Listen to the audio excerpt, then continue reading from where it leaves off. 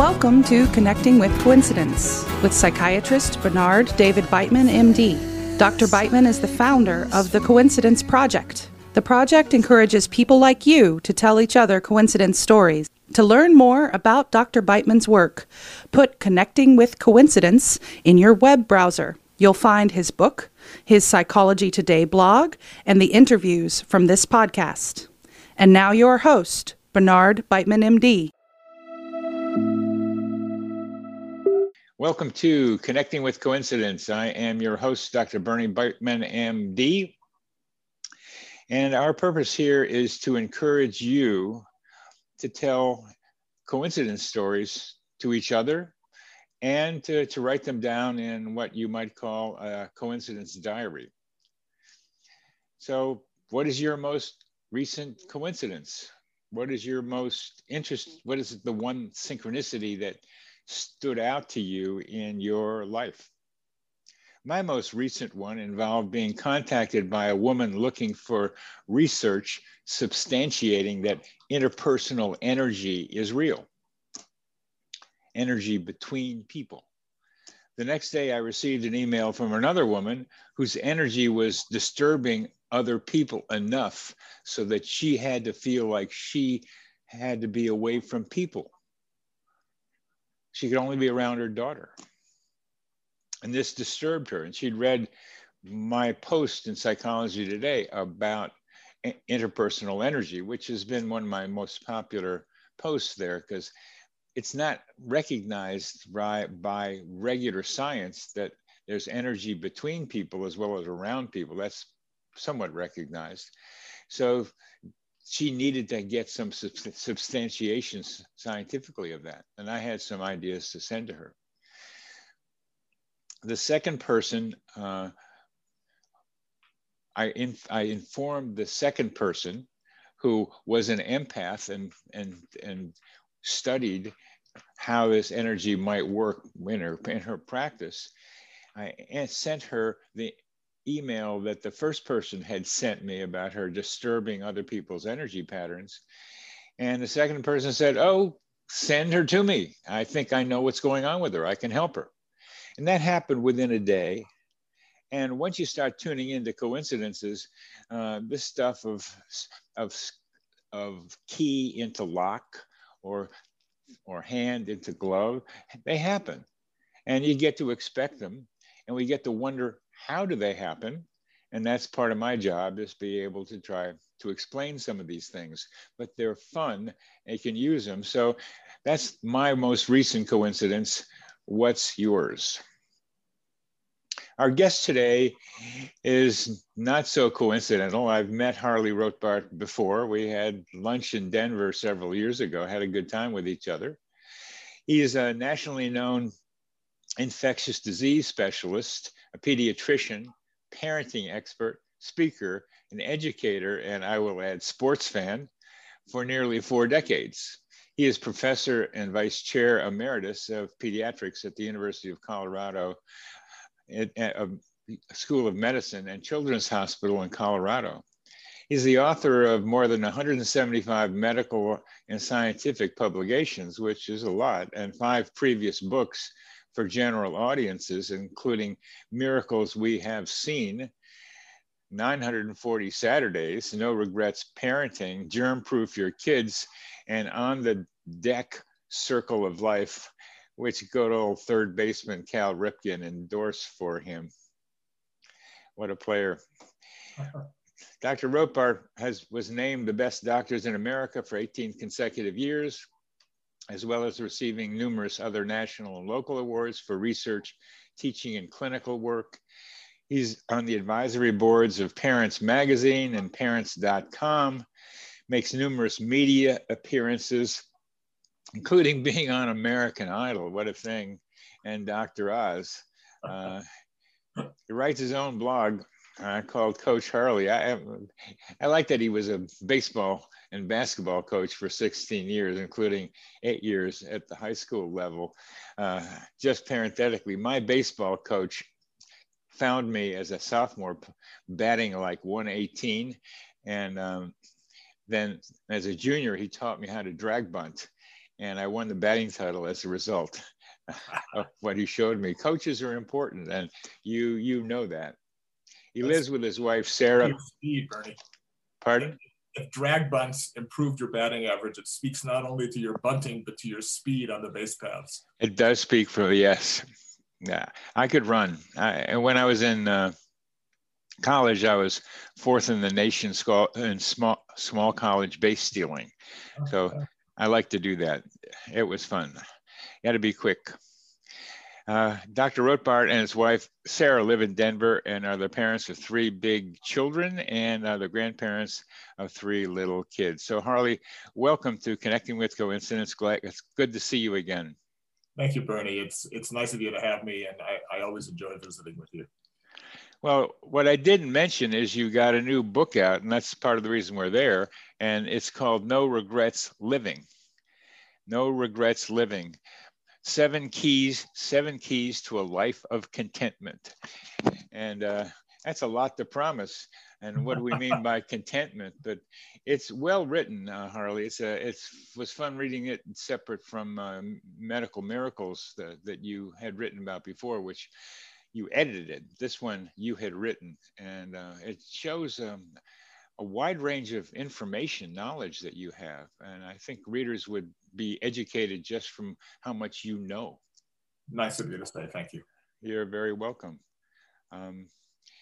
This show is about synchronicities and coincidences. And there's a lot in there, including your descriptions of what the COVID-19 has been doing and how it might relate to some of the things that you were writing. And your passion for infectious disease became pretty clear as you wrote about COVID-19, not just as a disease itself, but its impact culturally and socially and interpersonally. But this is about coincidences, and there are a lot of different things you put in there that can help with No Regrets Living. But I like the big yellow butterflies. I like the big yellow butterflies and the blue jay that you talk about under the section of signs. Could you tell us about those animals that appeared in yours and other people's lives?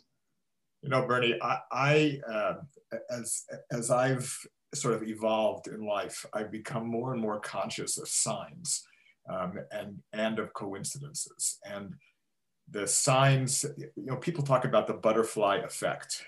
The butterfly effect is a scientific concept that says that the action, even a small action in one part of the world, after many, many, many different steps, can have a great impact elsewhere. And the traditional metaphor for that is that if a butterfly flaps its wings in one part of the world, it could result in a typhoon in a far distant part of the world with many intervening steps, many inflection points, many coincidences or acts of fate in between. And that's called the butterfly effect.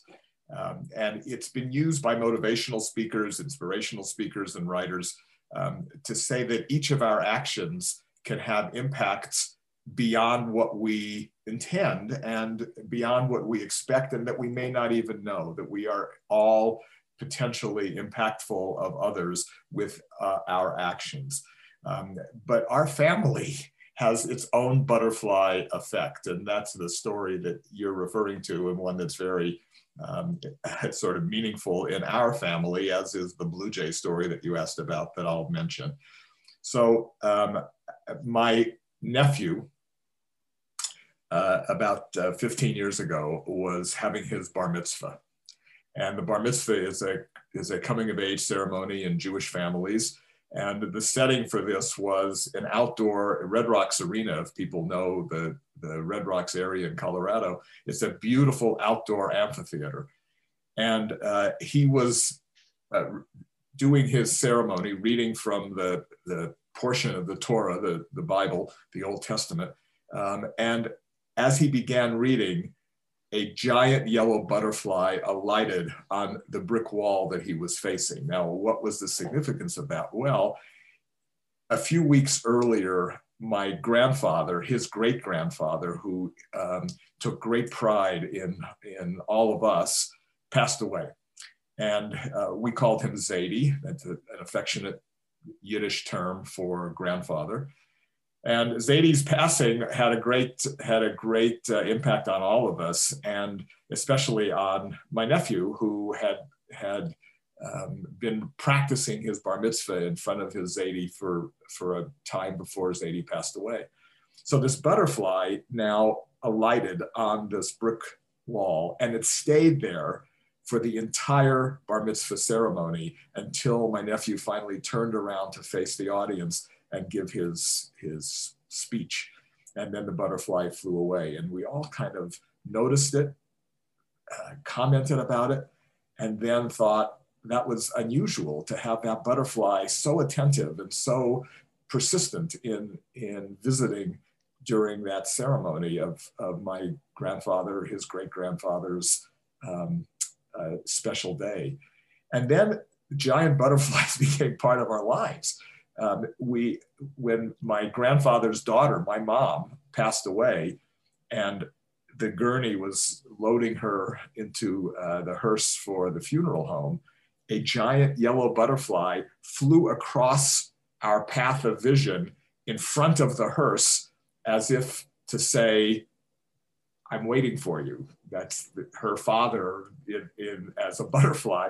And then when our son was graduating from Cornell University in Ithaca, New York, there was a giant ceremony in the stadium.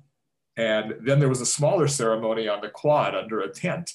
And we're sitting there, the 5 or 6 of us from the family, and they call the names alphabetically of the graduates from his school within the university to march by and pick up their diplomas. And as they called my son's name, a giant yellow butterfly entered one side of the tent, flew across the podium where the diplomas were being given to my son. The diploma was being given to my son, and then exited the tent to the other side.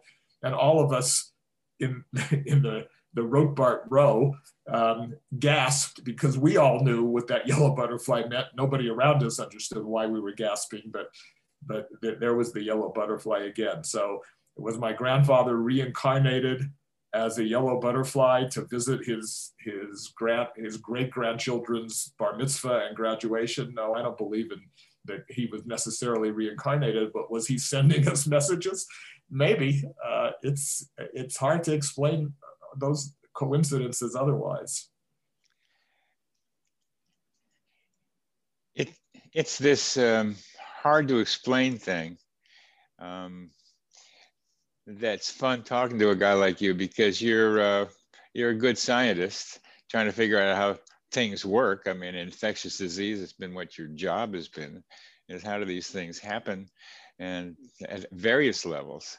And here you make an observation, and it's not the only, yours is not the only butterfly story that's like this. And part of the fun of being a coincidence guy is that I hear different stories, and oh yeah, I know that one, or I know that one.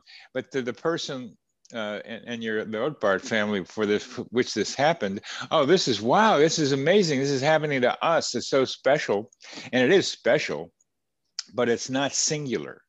And one of the things that happens with coincidences that I get to see more often is that these strange things that seem to happen to me, or if they happen to me, they're happening to other people also. And that's what I've come to be able to expect. It's not just a one-off thing. So there are butterfly stories like this.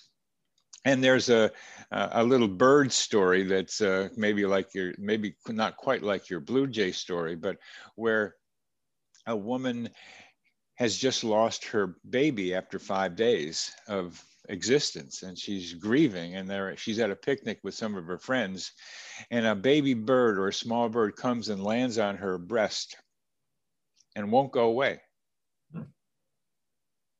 Won't go away until she thought it was time for it to go away. And that helped her with the grieving of the loss of her baby. Now, birds have long been around, and butterflies too, as related to signs, omens or signs. And what we're here with, and what I'm doing, bridging two fields, ways of thinking, is asking people like you, Harley, is to think about these things as having mechanisms, as having explanations, to not just say maybe, and I don't know, but to put them there, just like how did COVID-19 happen? Put them in a place where we can wonder about that. And that's what I'm doing with you, with that pick up the butterfly one. And the Blue Jay story we don't have to go through, but it's the same idea, that these animals are part of us, that when you talk about us being connected, that we're all part of the same thing, and you do mention that quite often in your book, that COVID-19 has exposed our interrelationship, that we are also interrelated with these animals, and they're much more conscious, these animals, than we think of them as being. They're much more tuned to us than we think of them as being. And you have evidence for that. You just don't have a belief that that's possible.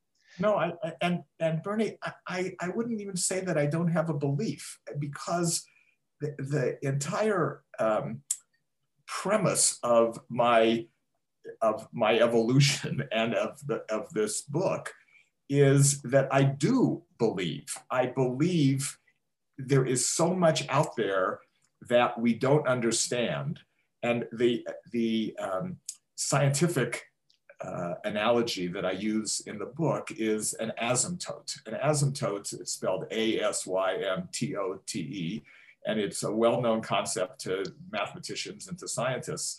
And the picture is of an arc, a circular shape that is approaching but never quite reaches a horizontal line. The arc approaches but doesn't reach. That's an asymptotic curve.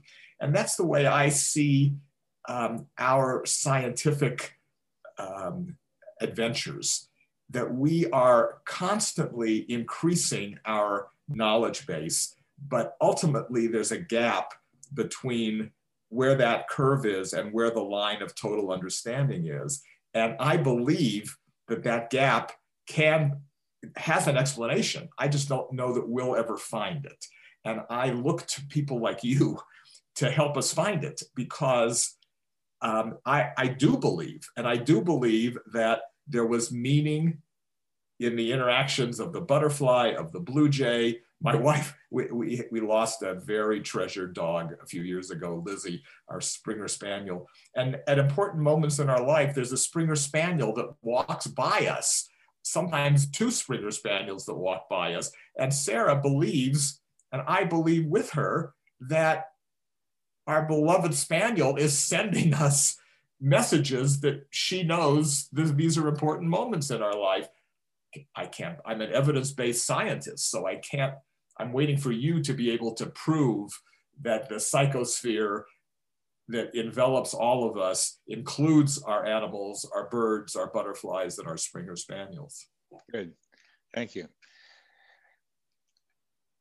And another part of all this, I'm going to ask you to speculate about an observation. The COVID-19 virus is pretty incredible from how it works. I mean, it gets out there. It's out there to survive, and it mutates in various ways, perhaps in the sickest people, and becomes something else that's a little harder to chase and do something about. Right. Its origin, the market in Wuhan, maybe. A lot of people like the virology lab that's only 20 miles away as a potential source of it. Somehow the virus got out, or somebody sold an animal, a bat maybe, that had it in it. We don't know, but Wuhan's done this before, and the virology lab is very high quality lab. So it's fun to speculate. We don't know how it started, but it started, and it keeps going. And the virus has a very interesting tendency to survive no matter what it does to the host. It can kill the host, disable the host, but it just uses the host to continue its life. Well, there's an analogy to what human beings are doing with Earth, the planet Earth. Human beings are not paying attention to its impact on the planet. They're just chewing up resources and destroying the planet in somewhat the same way the virus destroys human beings. The two of them have a selfishness, a self-involvedness in common. And I'm struck by the parallel between those two as we do environmental degradation and the virus degrades us. How does this metaphor strike you? Well, I'd never heard it before, but I think it's brilliant. First, a comment about the virus and the Wuhan origins. Please. This is the ultimate butterfly effect. If ever one was to try and prove that one small action in one part of the world through many, many inflections and subsequent interactions can impact places far away, this is the perfect example. This virus is the butterfly effect. It shows that one virus, perhaps in one bat or one lab or one human, has spread to infect and shut down, literally shut down the entire world through its action. So that is the ultimate in understanding how randomness becomes not chaotic, but becomes understandable. This is, you might think that this was going to be that every action doesn't necessarily impact every other action, but this is an example of where it does. Now, to your question about the analogy to man's destructiveness, I think that's brilliant. I honestly believe that we, in fact, by every action that we take, the disposable materials that are not recycled, the gas that we burn and blow into the air from our automobiles, I think each of those is very similar to that virus being released and causing downstream effects. I write in the book about the farmer who irrigates his land with pesticides on the northern edge of the Mississippi River. And those pesticides get into the river, travel downstream, and they kill fish at the other end of the country. Because the farmer doesn't know he's doing that. The fisheries don't know why the fish are dying, but the impact is real, it's significant, and it's oftentimes far away and underappreciated. And I think each of us in many ways is that farmer who is sowing pesticides into the environment, literally and also figuratively, and having downstream effects. And it's very analogous to what you describe as the virus's effects also. Thank you. I bring that analogy up because the virus is a mirror of what human beings are doing to the planet. Mm-hmm. The virus is a mirror to what human beings are doing to the planet. And it's in a way a synchronicity. It's in the sense of two parallel events having meaning together, with human beings in this case being the central one, much like a person is the center of two different coincidence patterns that come together around them, like your dog seeing a dog, you're the center of that. So human beings are being splashed in the face with being like the virus itself. And even more so, Bernie, the virus proved to us the impact that we're having on the environment, because when we were all locked down, the environment recovered. And there were examples all over the country in our neighborhood of improved environmental conditions, animals coming out, wild animals coming out that hadn't been in cities for decades. the air quality was better, the cars were off the road. And so if not only are there parallels, but there are perpendiculars. The virus has proven to us that if we're not careful, we're going to revert back to the environmental hazards that existed pre-pandemic. And I think we already have, as we've begun to open up, we've lost that lesson. Thank you. It's synchronicity writ large. Yeah, that's right. For human beings. And that's one of my intents, is to establish the concept of what I call the collective human organism, that we are all one thing, and that we are cells in this collective human organism. And that we, as a collective human organism, can experience a synchronicity that has to do with us as a collective human organism. Bernie, can I ask you a question related to that? Please do. How do you see a higher power than human beings involved in that collective human organism? Do you rely upon humans being themselves the be all and the end all, that we are all that there is, and we just have to further experience and evolve and understand each other? Or do you think that there was a plan that resulted in this in the collective humanity? There's something greater than each of us. You can't get away from that. Just look around. There's other people, there's things going around. And I go from the ground up, Harley. I start lower and go up. I don't so much try to go from the above down, which a lot of people do. Although I think I like to see what's up there. And so what I think of this virus as being, for an example, is like many synchronicities are lessons to us about ourselves. So I think there's a collective human subconscious or unconscious that we're all sharing, and Jung called it a collective unconscious. And in this collective unconscious, just like there is, like in Crime and Punishment, it begins to express itself despite ourselves. Freud and Jung were able to tell us, and others, our subconscious comes out somehow.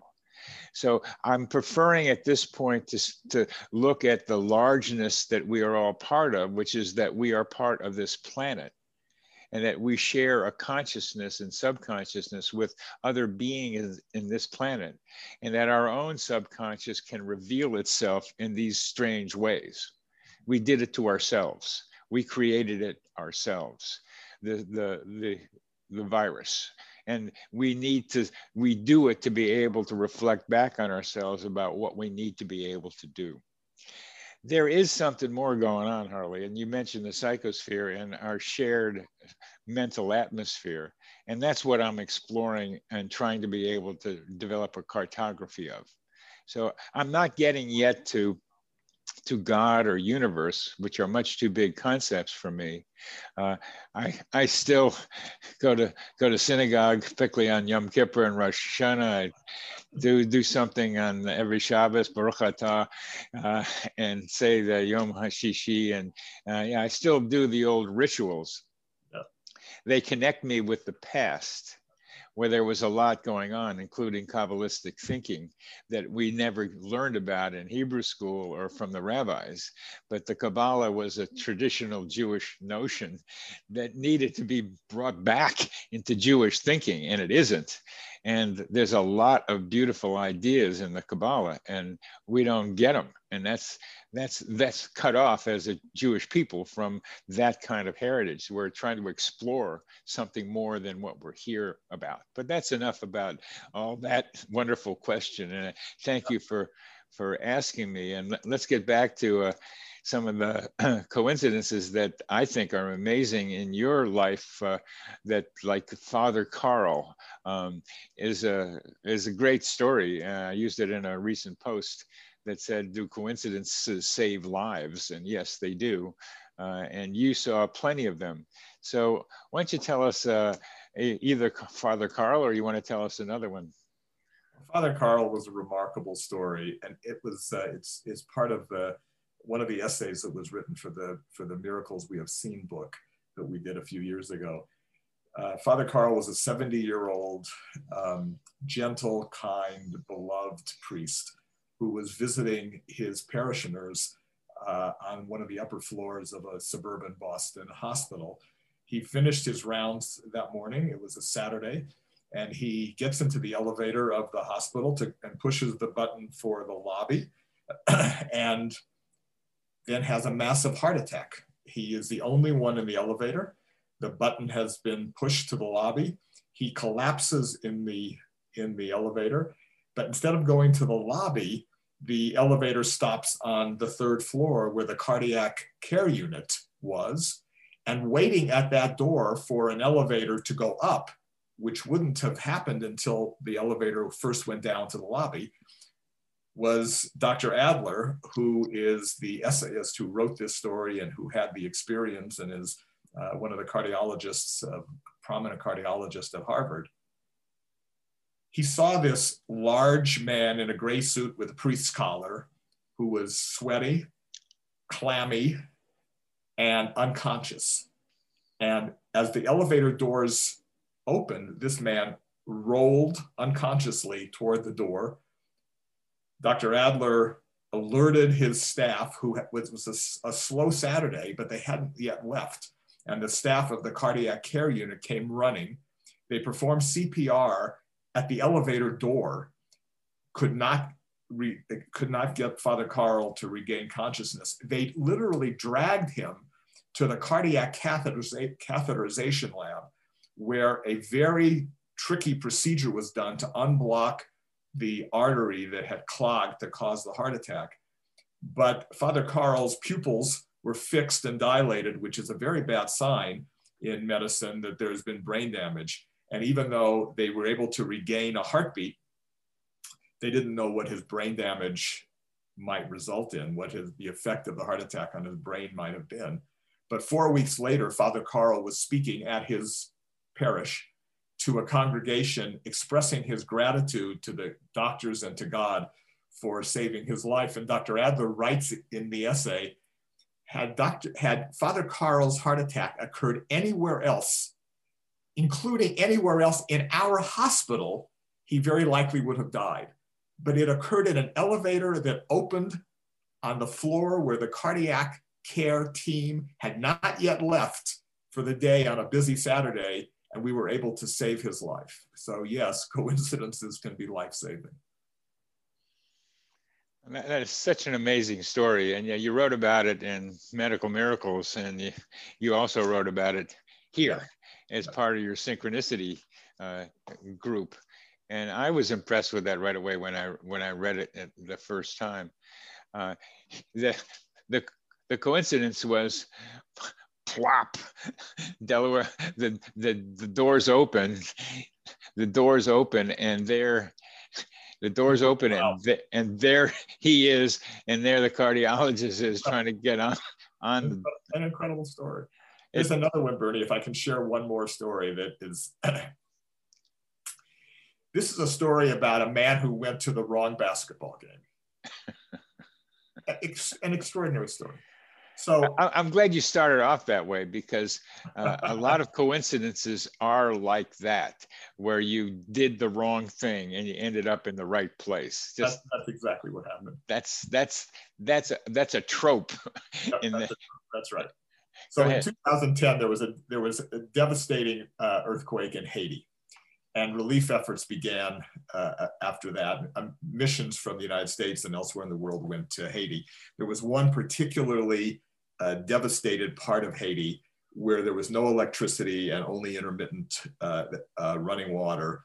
And finally, intermittent electricity and no running water a terrible place, and American missions went there. And on one of these missions, there was a donated EKG machine that came from America. There was no laboratory. Everything was done by medical intuition by American doctors using their best clinical skills, but there was no support. There was no laboratory, no EKG machine, although a lot of people in that area had heart disease and heart problems. There was no way to assess other than with a stethoscope. So a donated EKG machine from the United States came down with this medical mission group. But when it got there, it was broken. And one of the volunteers on this mission group was a teenager who was part of a robotics club in his high school.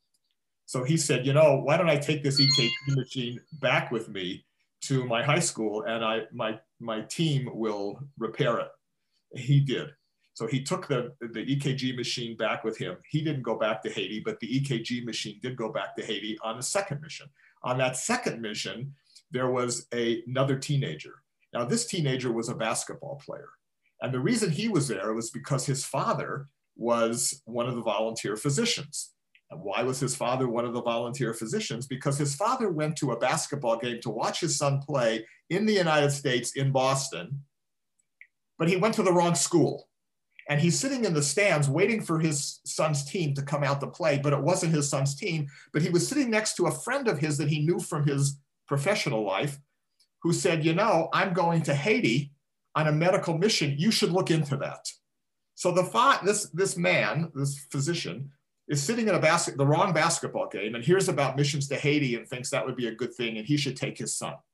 So he took his son on the next mission to Haiti. He missed the basketball game. He didn't see his son play basketball, but he took him to Haiti with him. The repaired EKG machine was there, and this physician's son said, I'll be the first guinea pig. You can try it out on me. So they put the EKG machine on this healthy basketball player, and they found a life-threatening heart disease, heart ailment, and he was rushed back to the United States for emergency surgery by a renowned surgeon in Boston.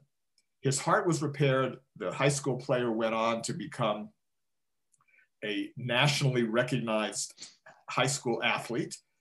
And then his father went back to Haiti for another mission, heard about a girl who had apparently heart failure. They brought her in, tested her with the same EKG machine.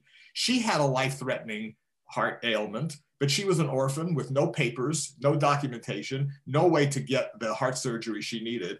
The father told his son, who had the heart surgery already and was the star basketball player, about this young girl. The son asked his own surgeon if the surgeon would be willing to operate on this girl if they could figure out a way to get her to the United States. So between Haiti and the United States and the bureaucracies, they couldn't figure it out. They finally asked a newly elected senator from Massachusetts for help. The senator helped get this girl to the United States. The surgeon operated on the girl, saved her life. And this is a story of three teenagers who never met, saving each other's lives through an EKG machine that was broken, and got there in the company of a cardiologist physician who went to the wrong basketball game. Now, how did that happen? Wow. We call that far out and groovy, man. Right. That's something. We are talking with Harley Rothbart, who wrote this book. And the story was not in this book, but the passion you heard from Dr. Rothbart is in this book. Actually, Bernie, the story is in the book. I wrote about three teenagers. It follows Father Carl. It's also in the book. So it's also in the book. I guess I didn't read that one. I even give them pseudonyms so you won't recognize who they are. Otherwise we would. So it is in this book. And the passion you just heard is in this book. Thank you. No Regrets Living. You're welcome. Now, I know you're not big into try to explain these things, so I'm not going to try to get you to do it. You're just standing back and reporting, which is what we have to do in this, because I'm collecting stories. And I'm collecting stories that go, wow, like that one, like the Father Carl one, and say, this isn't just random. And I think maybe this is time for Dr. Rothbart to talk about the law of truly large numbers? Well, that is a term that statisticians use to justify coincidences. And statisticians who are not spiritually or emotionally oriented necessarily explain coincidences by saying that in a universe, in a world where there are so many things happening every second, it is likely statistically that there are going to be occurrences that overlap that seem to be related, but it's just the law of truly large numbers. Enough occurrences, enough people, it just happens that way. There was one such example in our family where, which I must have been explained by the law of truly large numbers. When I was doing my training in Philadelphia at Children's Hospital, I shopped at a Marshall store in Overbrook Park, in the Overbrook Park neighborhood, City Line Avenue. I bought all my clothes there for my residency. And I didn't know, but 5 years later, I would meet Sarah, my future wife, who during the summers between her school worked at that Marshall's where I bought my clothes.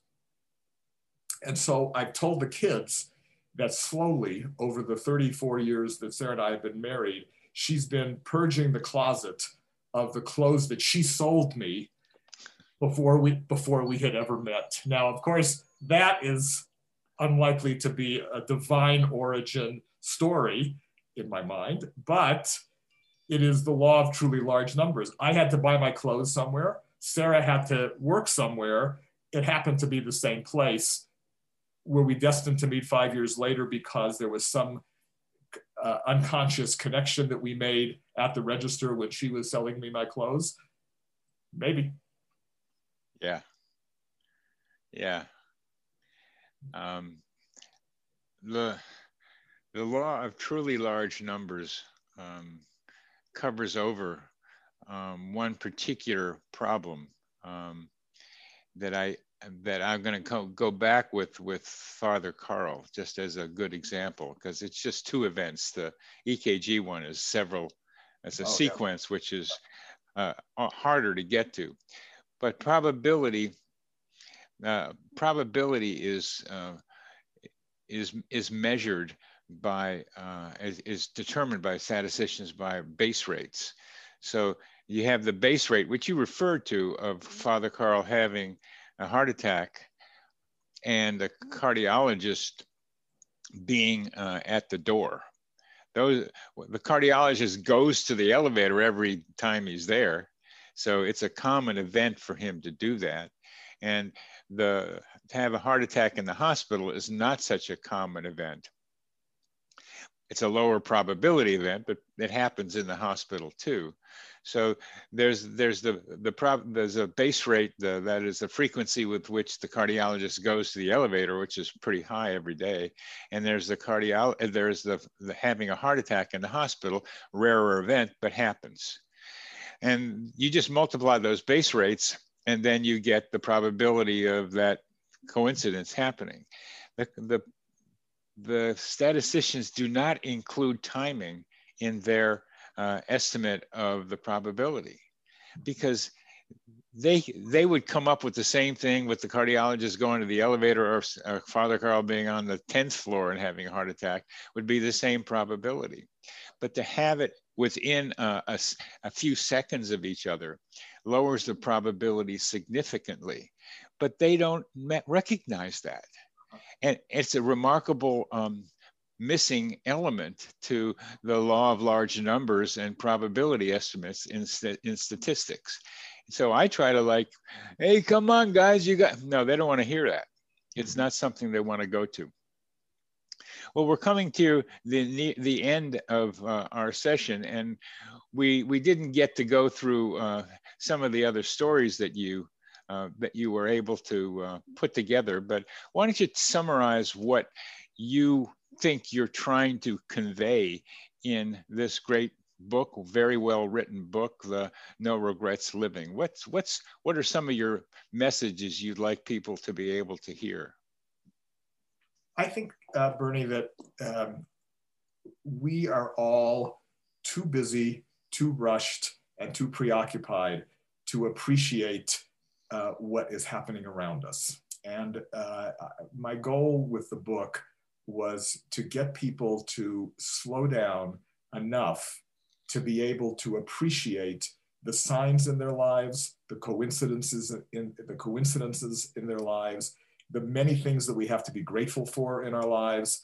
And when we do all of that, my hope is that we will end up at the end of our lives with fewer regrets and greater appreciation, more gratitude for the way we have lived our lives and what has happened in our lives. And I think if we're conscious of the butterflies and the blue jays and the whales and the gnats, there are things happening around us that are so beyond scientific explanation. The way that dolphins communicate, whales communicate, but ants communicate with each other and gnats communicate with each other. And we're just now beginning to realize the vastness of what we don't know. The more we learn, the more we recognize that we don't know. And appreciation for that, for simple things like a clear night when you can see the 70 billion trillion stars. We can't see anywhere near that many, but that's how many there are. An appreciation for those observations and the occurrences that you describe in your book, Connecting with Coincidences, that I describe in my medical career as medical coincidences. Appreciation for those is I think, a way to increase the contentment in our lives and the wonder with which we see the world. Beautiful, beautiful. So it's been a pleasure talking with you, Harley Rothbart. It's nice to see you again. Good to see you. And I wish you great success with your book, and most importantly, the ideas behind your book and the concepts that you relate to people in your book. So thank you very much for being with me today on our show. And I'll see you hopefully some other time. I hope so, Bernie. It's always a pleasure, and I learn a lot from you. Thanks for sharing. You're welcome, Harley. Bye-bye. Bye-bye. This psychosphere is our mental atmosphere, like a hologram of cosmic consciousness.